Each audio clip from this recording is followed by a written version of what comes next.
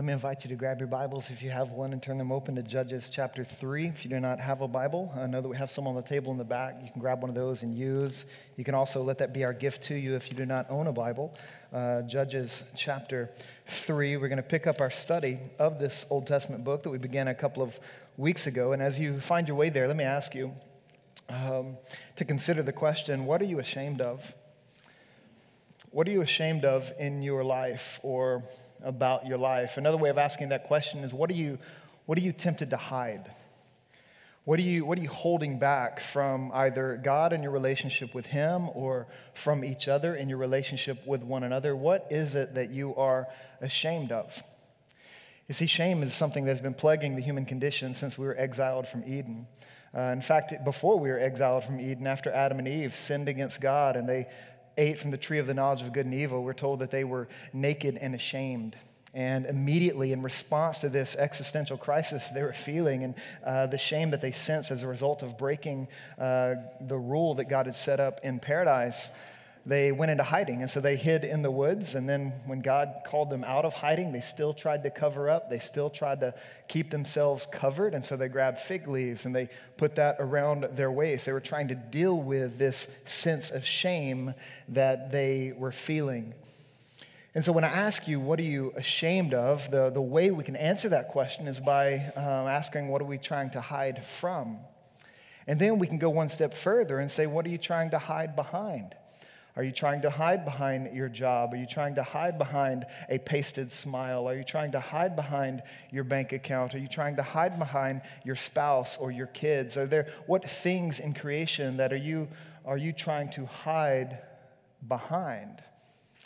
Now, I want us to consider these questions because shame is a very complex plague in the human heart. You know, we're ashamed of things that we've done, right?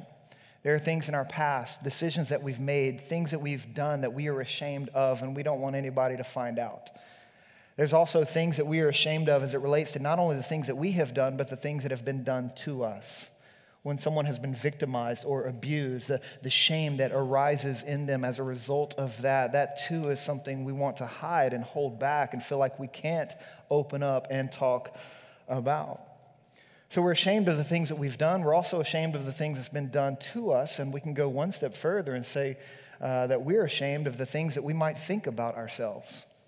That there are ways that we view ourselves that might not measure up to the way our culture would have us measure up. And we don't look the right way or walk the right way. We're not gifted the right way or skilled the right way. And so what happens as we begin to think about that is that we also become ashamed of kind of who we are. When we stand in front of a mirror, we don't like what we see. When we're interacting with other people, we don't like how those interactions go because we don't feel like we're living up to other people's expectations. We're not sinking into social norms and rhythms, and it makes us feel disjointed. It makes us feel ashamed. And so what happens a lot of times is we begin to pull back and we disconnect and we go into hiding. And so sometimes we just isolate ourselves from community. We isolate ourselves from other relationships that could lead us towards flourishing in the gospel. And we just hide as a result of all the shame that we are feeling. You see, shame is a feeling of distress at three things, essentially. Shame is a feeling of distress when we consider our absurdities, when we consider our deficiencies, and when we consider our deformities. That shame is that distress we feel when we think about our absurdities, our deficiencies, and our deformities. And that is true whether what we're thinking is real or imagined. Shame can be attached to that which is true, and it can be attached to that which is an illusion.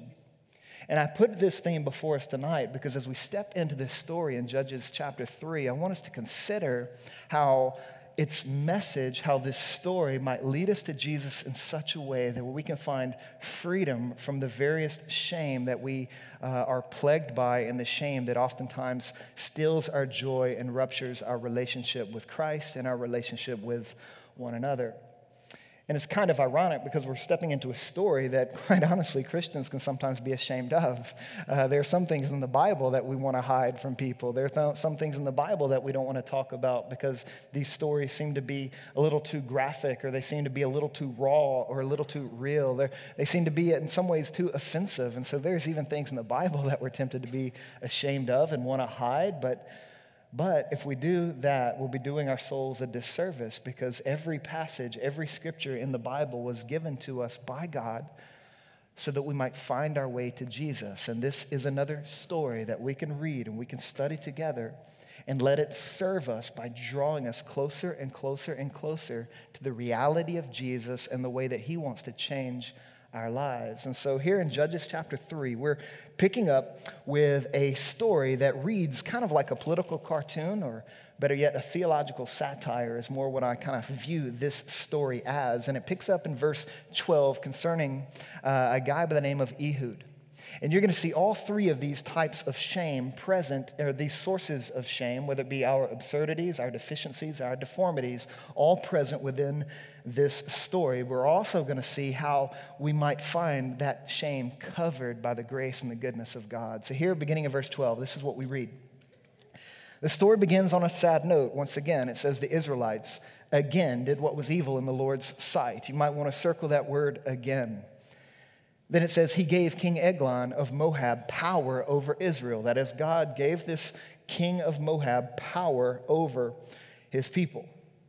And the reason for that is because they had done what was evil in the Lord's sight, because of their sin, their rebellion, their disobedience, their lack of faith, their lack of trust.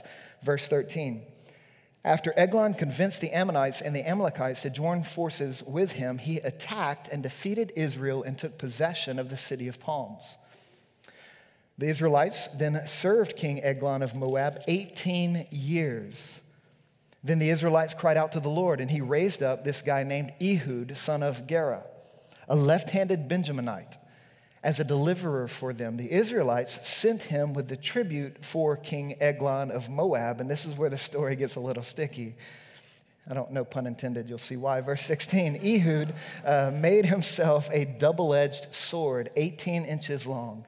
He strapped it to his right thigh under his clothes and brought the tribute to King Eglon of Moab, who was an extremely fat man. It's an intense description. I imagine every time I read this story, Jabba the Hutt. So that's kind of who I have in mind, this mob boss, oppressive king and ruler who's really, really big. Verse 18, when Ehud had finished presenting the tribute, he dismissed the people who had carried it. At the carved images near Gilgal, he returned and said, King Eglon, I have a secret message for you. The king said, silence, and all his attendants left him. We'll talk about why that is here in a moment. Verse 20, then Ehud approached him while he was sitting alone in his upstairs room where it was cool.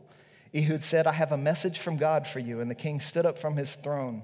Ehud reached with his left hand, took the sword from his right thigh, and plunged it into Eglon's belly. Even the handle went in after the blade, and Eglon's fat closed in over it so that Ehud did not withdraw the sword from his belly.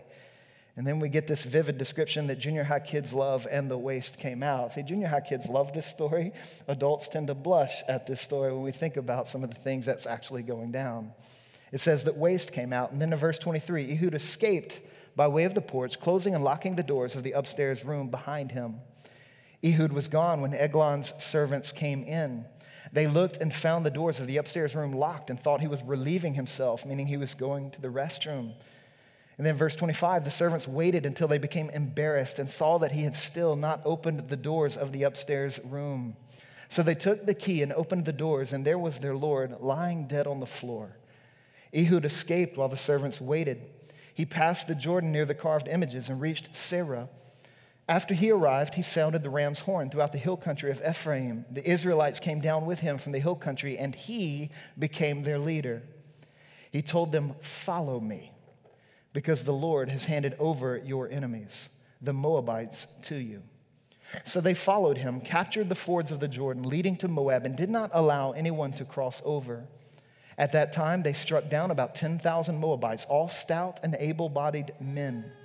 Not one of them escaped. Moab became subject to Israel that day, and the land had peace 80 years. And so here we have another story, the second story in the book concerning a judge that God would raise up to deliver his people from oppressive, dire, self-inflicted circumstances. And this deliverer's name is Ehud. Now, I want you to think first about kind of the elements of shame that are present in here, because you find the shackles of shame are present all throughout this passage, beginning first with our absurdities. Remember how I said, shame is a feeling of distress at our absurdities. Now, it's absurd to consider how Israel continues to mess up again and again. That's kind of when life for us gets absurd. This is kind of a mirror image into the human heart, where we just continue to mess things up. That God will show us grace, God will have mercy to us, God will be good to us, and then in the very next breath, we'll find ourselves again and again doing the things that God does not approve of, doing the things that God is not honored by. And so this again and again, as we continue to mess things up, screwing up over and over and over again, you see this in verse 12 with the people of Israel. And again, I would circle that word again in verse 12, because that's the key. The Israelites know what God did for them with Othniel and the deliverance that God brought them with that judge. But not long after that, at some point, the Israelites again began to do what was evil in the Lord's sight. You see, when we begin to think about sin and how it affects the human heart, we're talking about something that's more than an act. We're talking about a power that is oppressive, a power that can dominate us. It's a power that must be severed. It's a power that must be conquered and overthrown from the heart, from the throne of the heart. Otherwise, we will continue to live a life of absurdity. And we will find ourselves with that one track playing in our mind over and over and over again that we just keep screwing up. We say things like, or we think things, man, I looked at porn again. I drank too much again. I wasted time again. I lied again. I lost my temper again. And all of us have this track that can surface in our minds of again and again and again of these patterns and these cycles that we find ourselves in. And eventually, we have to recognize how absurd it is. It is absurd to be treated so well by the God of grace and the God of mercy, yet to continue to have this track. I'm screwing up again, I'm screwing up again, I'm screwing up again. It is an absurdity, and it's the source of so much shame in our lives. Because when we're honest about that track and we're honest about the ways in which we repeatedly rebel against the Lord, we cannot help but think this is just absurd. So you see the absurdity of the Israelites and the sin in their lives, but you also see it actually kind of illustrated in the description of King Moab. Eglon, his description in this story kind of reflects the absurdity of idolatry. If you remember verse 17, it says that he was an extremely fat man. This means that he was ruling others, feasting on the tributes that the Israelites were bringing him for 18 years. So he would sit back and be served by everyone around him, and while being served by everyone around him, he became really, really large. He became a very fat man. And essentially what you find in Ehud is a lifeless character long before he's ever killed or assassinated by Ehud.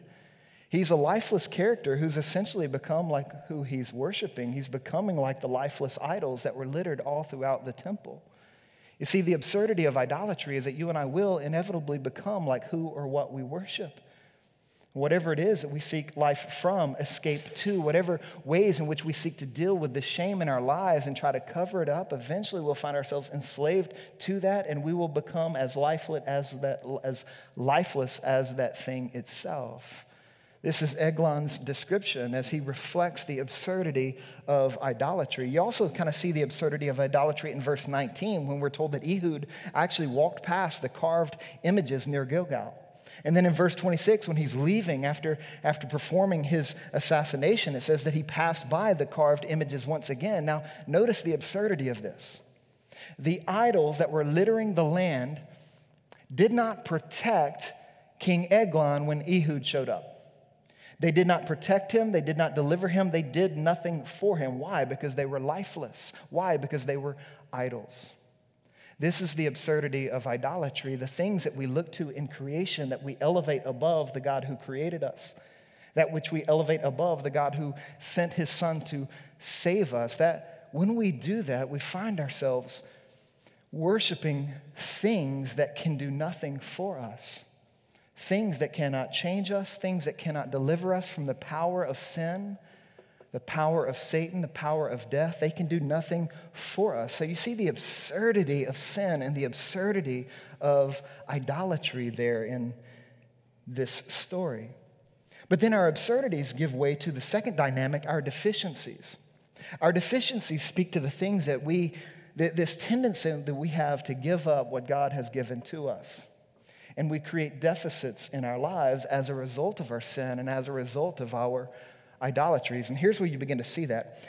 If you notice in verse 13, it says that after Eglon convinced the Ammonites and the Amalekites to join forces with him, it says that he attacked and defeated Israel and took possession.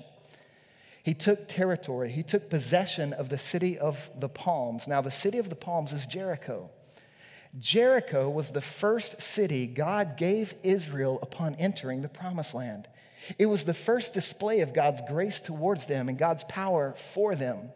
You know the story, the walls of Jericho, that the people of Israel marched around and then they began to worship and sing and blow their trumpets, and the walls came tumbling down, and God was handing that city to the people of Israel, saying, look, this is the first sign of how powerful I'm going to be for you.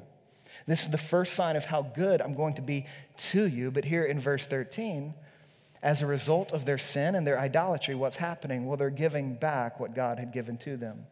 As this king of Moab had come in and he had re-seized the city, he had taken more ground that God had already given to the people of Israel. So what you see there is a deficit. What you see there is deficiency. What you see there is the people of Israel giving up what God has given to them. And the reality is this happens in each of our lives all too often.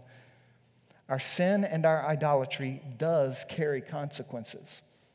And in those moments, we can find ourselves giving up what God has graciously given to us. So you might say those moments where we think, well, I lost my job because I just couldn't get to work on time. I lost my job because I couldn't be responsible enough to get to work on time and to do the tasks that were assigned to me and to work well for the glory of God. And then I eventually lost this job. What is that? That's a deficit due to a lack of responsibility sometimes. Or you might say, man, I lost my spouse because I couldn't stop looking at pornography. And that sin and that idolatry begins to reap consequences in your life as you are giving up ground, and deficits are being created as you are losing what God has graciously and so generously given to you. You could also say, man, I'll lose my kids' respect because I keep lashing out at them and losing my temper, and a deficit is being created as a result of my sin or as a result of my idolatry. Absurdities lead to deficiencies, and all of us, if we're honest, can identify areas in our lives that we have given up. Maybe for you it's a friendship or a relationship that you couldn't keep because maybe you were more like King Eglon and you wanted to sit back and be served and not serve, and you just consumed from people and not contributed to people. And that sin and that idolatry, it created a deficit between you and others. So you begin to lose friendships, you begin to lose relationships, you begin to lose intimacy with other human beings, and deficit was being created. You were giving up what God graciously desired to give you. You see, shame is that feeling of distress when we consider our absurdities, and it's the feeling of distress when we consider our deficiencies. But then there's one other piece that you see in this text. That is, shame can also times stem from the distress we feel when it comes to our deformities. That those things that we don't like about ourselves, or the ways in which we do not feel like we measure up. And we're not measuring up to anyone's expectations. What's interesting about how these stories, Othniel's from last week and Ehud's from this week, are put together is that last week, Othniel was a judge. He was a deliverer that nobody was surprised by. You might think Othniel was the kind of guy that if anybody was going to be used by the Lord to do something significant, it was that guy. I mean, Othniel, after all, he came from good stock. He was from the tribe of Judah. Judah was the leading tribe amongst all the tribes in Israel during this time. This was the tribe from whom the king would one day come, and this was his stock. That's the tribe he was identified with. But not only did he come from good stock, he was an honorable family man who seized marriage, who went after it with everything that he had, and he was an honorable family man from what all we can tell of the lack of details in his story.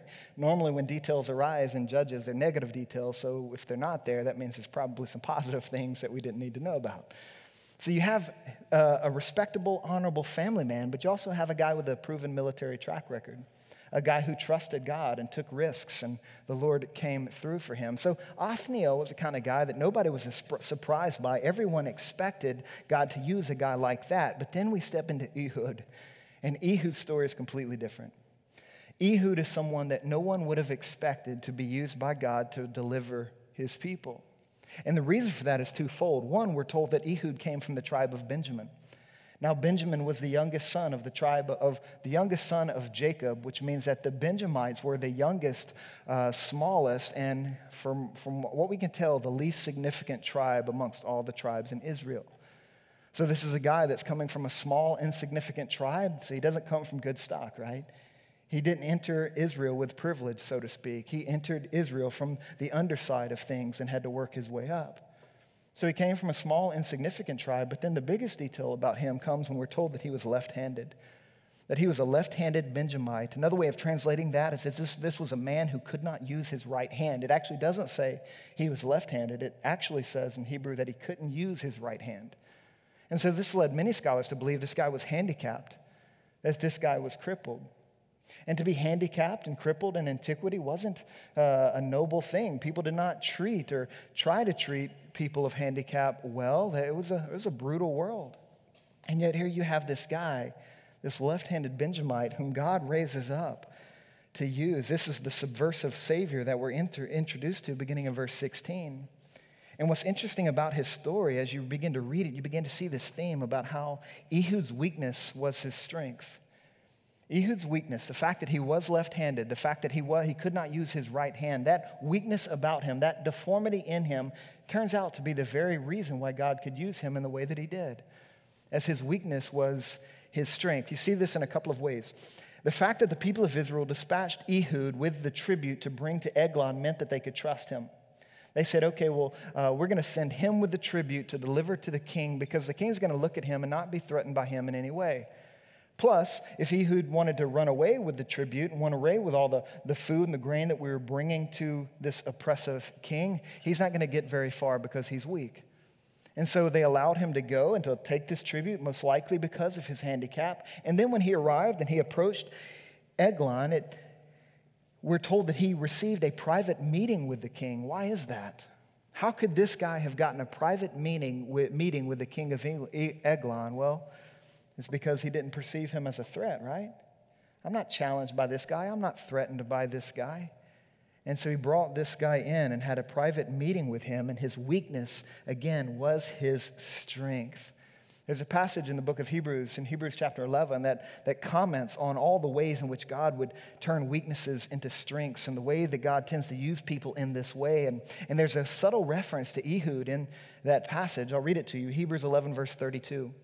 What more shall I say? I do not have time to tell of Gideon, Barak, Samson, Jephthah, David, Samuel, and the prophets, who through faith conquered kingdoms, administered justice, and gained what was promised, who shut the mouths of lions, quenched the fury of the flames, and escaped the edge of the sword, whose weakness was turned to strength, and who became powerful in battle and routed foreign enemies. Now that could refer to a lot of people, not least of which Ehud.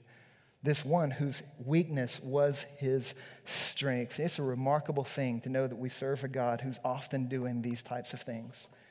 And it is an incredible encouragement to know that God does this so that we can never disqualify ourselves from being used by God. We can never say we're too weak to be a part of the things of God in this world. We're too weak to make a difference for the glory of God in the city of Seattle, or for the glory of God in my family, or the glory of God in my friendships. We can never say we are too weak because we serve a God who's capable of turning weaknesses into strengths. He has a long track record of doing this. You consider the Apostle Paul. There was a moment in his story in the New Testament when we're told he was given a thorn in the flesh, this physical ailment that's really we don't know exactly what it's in reference to, but we do know that Paul didn't like it. That was the one thing about his life that he wanted to change. In fact, he asked God, would you please change this about me? Remove this thorn from my flesh. But every time he asked that question, the Lord responded, no, I'm not going to take it away.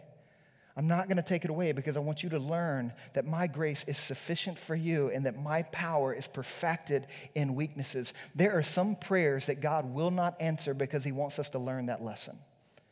There are things about our condition in this world that God may not change. He may not remove your anxiety completely. He may not remove your bouts with depression entirely. He may not change the things that you consider to be weak about you precisely because he wants you to learn that his grace is sufficient.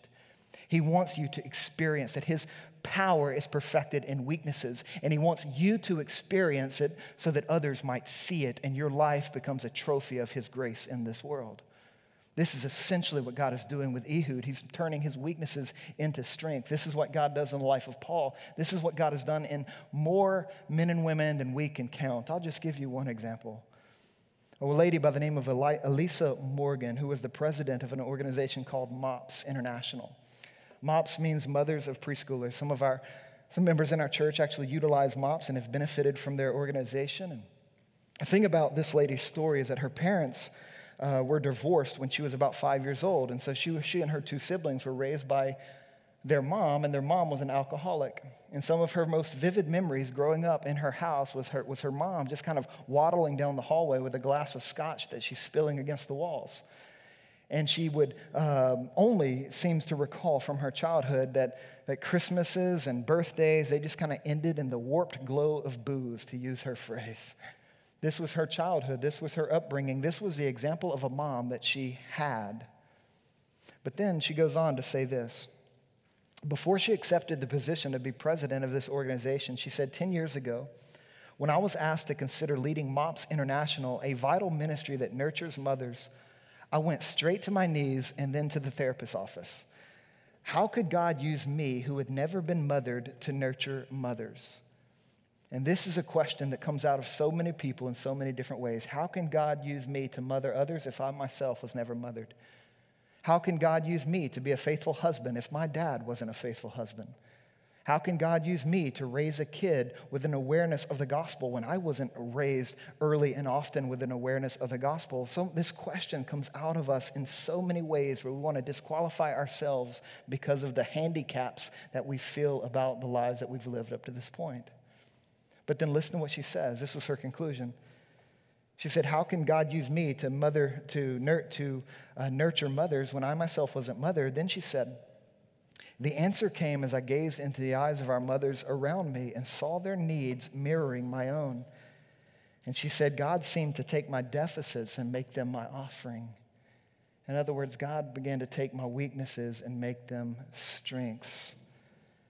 And this is a pattern, this is a process that God works out in all of our lives in a myriad of ways where he turns our weaknesses into strengths. I think about my own life. And I think about the first time I was ever asked to stand up in a church and to speak and to give an announcement. I think I was a junior in high school, and I was invited to give some type of announcement during a service. And I stepped up to the microphone, and I looked at all the people, and I saw all the people looking at me, and I found myself just getting paralyzed, and my tongue just dried up super fast and got really, really big. So I stood there for probably 30 seconds. It felt like 30 minutes, just looking at people. They were looking at me. I didn't say a word. I stood there, and then in a flash, I just turned and walked away.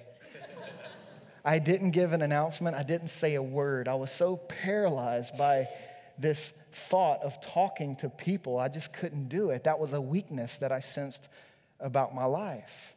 And that was true in other environments too. I just didn't like standing in front of people. I did not like talking to people. I was relatively shy, relatively reserved. But then yet in college, God would call me to serve in pastoral ministry and to preach and teach the Bible and to do the things that I'm doing now. And I'll be honest with you, week in and week out, in my mind, as I worship the Lord, I'm worshiping him thinking, my Lord is taking my weaknesses and turning them into strengths.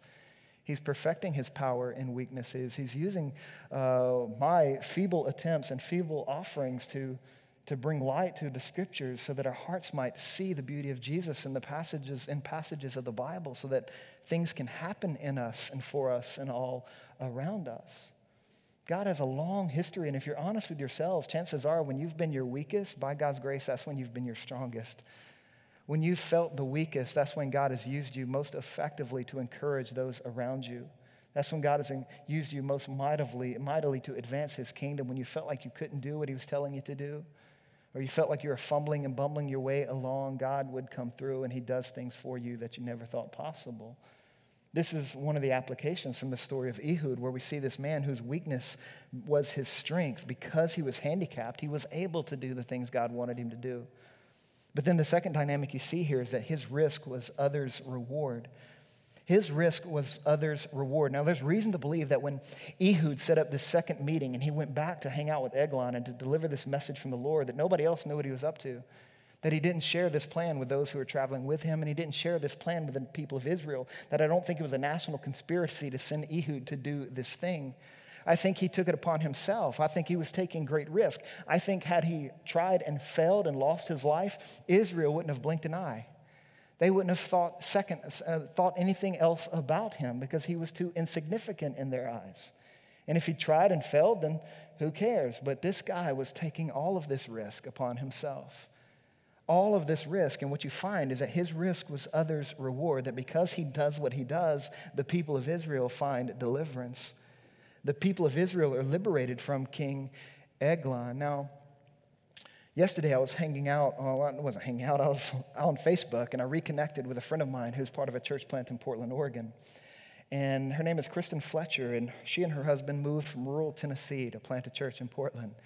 And she's told me time and time again about how insecure they feel about that calling and doing that. Like, how could they reach people in Portland to plant a church? And she's really insecure about her accent. She's really insecure about her education and the level of her education and those things. But yet here they are, they're planting a church in Portland. And Kristen was asked by the Oregon legislature to come and to talk about the deficit of funding for public schools. And this was a concern that rests squarely on her heart, something she was very passionate about. And so she found herself standing before the Oregon legislature advocating for the inequity in public education funding. And listen to what she says. This is how she described herself. She said, "I may have a very thick accent and not be the most eloquent with words, but I do have a voice. As a person of faith, I must stand up to injustice. God has a heart and cares deeply for all people. This is what gives me strength, and this is what keeps me pressing on."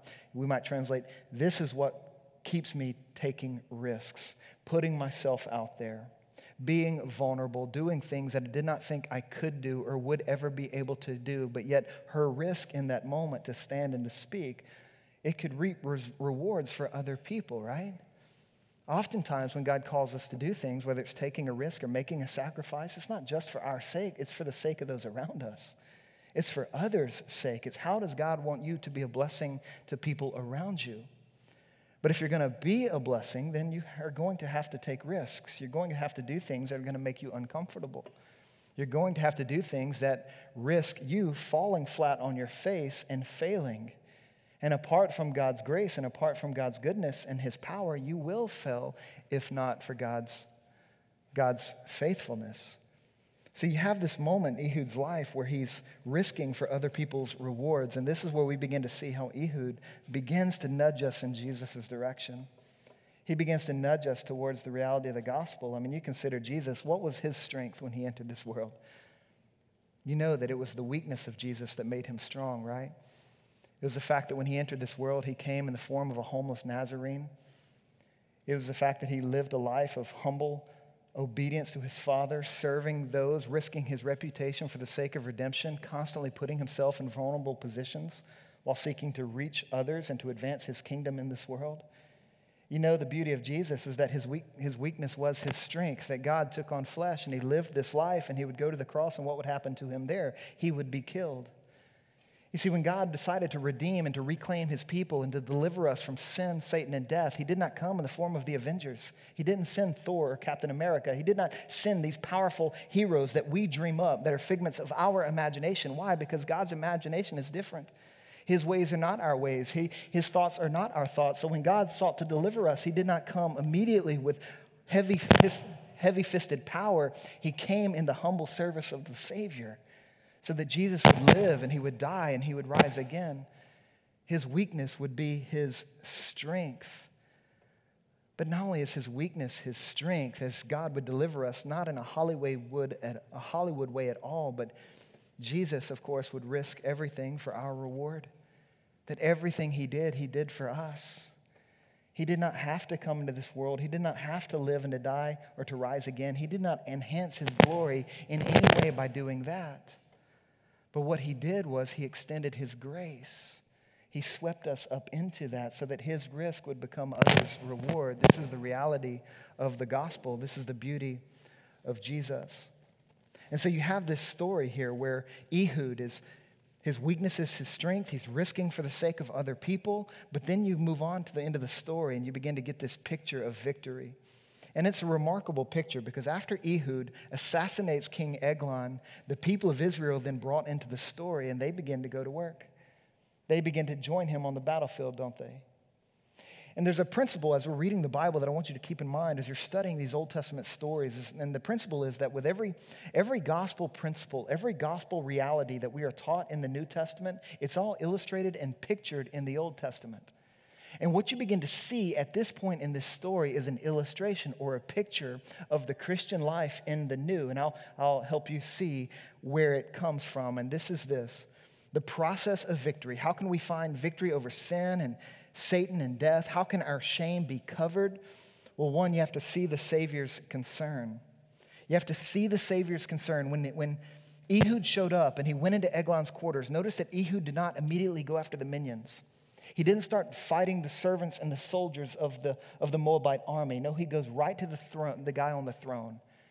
And he sticks his sword into the belly of the king, saying, I've come to dethrone you. You got to understand that the work of the gospel in your life and the work of the gospel in my life always starts with the ultimate concern of our life. That the Savior's concern is the condition of our hearts. The Savior's concern is who is seated on the throne of your life. And if on the throne of your life is any person, place, or thing other than Jesus, Jesus has come to shove his sword into that and to render that Lord dead at our feet. Jesus did not come to modify our behavior. He did not come to deal with the symptoms of our lives. He came to deal with the root of our problems. And the root of our problems is that we enthrone the self, we enthrone sin, we enthrone everything but Jesus. And Jesus says that's got to change. And so the Savior's chief concern in your life is the condition of your heart and who rules it. It's the condition of your heart and who has it. And if anyone has it but him, he's come to deal with that reality. So we want to see the Savior's concern. Victory starts there where Jesus gets to the heart of the matter in our lives. But not only do we want to see the Savior's concern, we want to trust the Savior's sword. And this is where this story gets interesting. We want to trust the Savior's sword. When you look back at verse 16, it says that Ehud made himself a double-edged sword. Now, edge is a Hebrew idiom, also translated mouth in many other places. So another way of reading verse 16 is that he formed a two-mouthed sword, so to speak. This is why in verse 20, he would associate that sword with the message from God or the word of God. And all throughout the Bible, this two-edged sword would become a metaphor for potent speech, for sharp speech, for productive speech. It would become a metaphor for the Word of God. This is why when you get into the New Testament, you read Hebrews chapter 4, verse 12, and you read this description about the Word of God. It says, for the Word of God is living and effective and sharper than any double-edged sword, penetrating as far as the separation of soul and spirit, joints and marrow. It is able to judge the thoughts and intentions of the heart. This is why in Ephesians chapter 6, verse 17, we are told to take up the sword of the Spirit, which is what? Which is the Word of God. You see, the process of victory in our lives happens when we see the Savior's concern that he wants to deal with our heart, and the way he gets into our hearts is through his Word. When he wields the sword of the Scriptures in our lives, and that means that if you're going to find victory over sin and guilt and shame and all the things that plague your life, you cannot find that victory apart from the sword, apart from the Word. This means you have to learn to read the Scriptures and meet with Jesus. This means you have to open yourself up to the Bible and stop hiding from God's Word. This means you have to let the Scriptures search you out. That means there are going to be times when you open the Bible and read it and the Bible's going to cut you. The Bible's going to hurt you. The Bible's going to show you what's wrong with you. But that's not something that you want to shrink back from and go into hiding from. It's something you want to press into, because every time the Bible cuts us, it's always cutting us to claim us and to heal us and to restore us. It's wounding us to save us. So we want to trust the Savior's sword, that every time we read the scripture, it's like, man, that's God's standard and I'm way off base. What does it do? It drives me to Jesus. It says, Jesus, I need you. Jesus, I need you. Jesus, I need you. So we want to see the Savior's concern. We want to trust the Savior's sword. We want to follow the Savior's lead. I love how this unfolds in the story, that after the deliverer, after Ehud defeats the king and dethrones him, then we're told that the Israelites came down with him from the hill country, and he became their leader. He became their Lord. He became the one that they followed. And look to where they follow him. They follow him out onto the battlefield because the Lord has handed over their enemies. And so they followed him. If you're going to experience the process of victory in your life, you've got to follow the Savior's lead. And this is perhaps one of the areas of our lives where we're most afraid to do that, and it concerns the areas of our shame. You see, if we follow the Savior's lead, that means we're going to follow him where? Into the light. John chapter 8, verse 12, Jesus says, I am the light of the world, and whoever follows me will have the light of life. 1 John chapter 1, verse 5, we are to walk in the light as he himself is in the light. But when it comes to areas of shame in our lives, this is where we don't want to follow his lead. Because if I'm going to follow Jesus' lead, I'm going to follow him into the light, but there are things that I want to keep hidden in the dark. There are things that I don't want to disclose to other people. But here's the deal. Life dies in the dark. And as long as you are hiding those areas of shame in your soul, your spiritual vitality is going to be sabotaged. So we want to follow the Savior's lead. We want to follow him out onto the battlefield, so to speak, and we want to see how Jesus has secured a victory for us to take hold of in our lives. Which would bring me to the next dynamic is in addition to following the Savior's lead, we want to see what the Savior has secured. We want to take hold of what Jesus has given us. And what Jesus has given us is deliverance. He's given us salvation. He's given us light that we can walk in. He's given us light that we can flourish in, but that's only going to happen when you and I follow him into the light and we go to war against the things in our lives that are plaguing us. And by his grace, we find those things being torn down in our lives, and healing and salvation and deliverance rising within us. I saw a picture of this yesterday when a young lady I've been in community with for a long time who realized that she was hiding from things that had happened to her, and there were sources of shame in her life tied to sexual abuse that she suffered, and she was holding it back from everyone and not talking about it or disclosing it to anyone. And she realized that shouldn't continue to be, that she was doing herself a disservice by hiding in the dark and not talking about those things and disclosing her shame to others, and so what she did is she began to share her story. She began to step out in the light. She began to talk to the people who she was most close with, and just kind of started there with that intimate circle of close friends that she could trust. And then in a concentric circle fashion, she began to share her story with a wider and wider group of people, so that more and more people were brought up to speed with what happened to her and the source of shame. And she found that the more she talked about it, the more she stepped into the light, that the shame that she felt over what happened to her began to dissolve. And she began to experience victory. She began to experience liberty, and she began to experience God's grace perfecting his power in her weaknesses. That area of deformity she brought out into the light found healing and freedom. And the reality is, if you're going to overcome shame in your life, you're going to have to, at some point, trust Jesus enough to follow him into the light and to disclose the things that are really going on in you, disclose the things that you're really struggling with.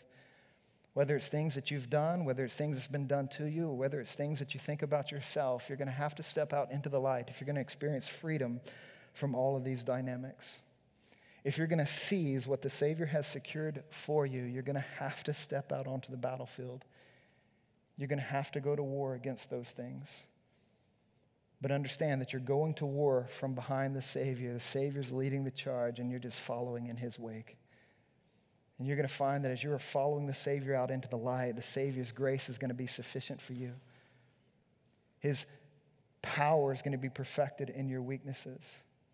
And he's going to do things in you and for you that you never thought possible. This is the process of victory that is, I think, uncovered in the story of Ehud in this passage. And this is a process of victory that I think we all would benefit from stepping into and growing and thinking about together. And so I'm going to pray for us, and then we're going to move into a time of response, and I'm going to give you some things. I'm going to encourage you to do some things over the next few moments as we do so. But let me pray for us first.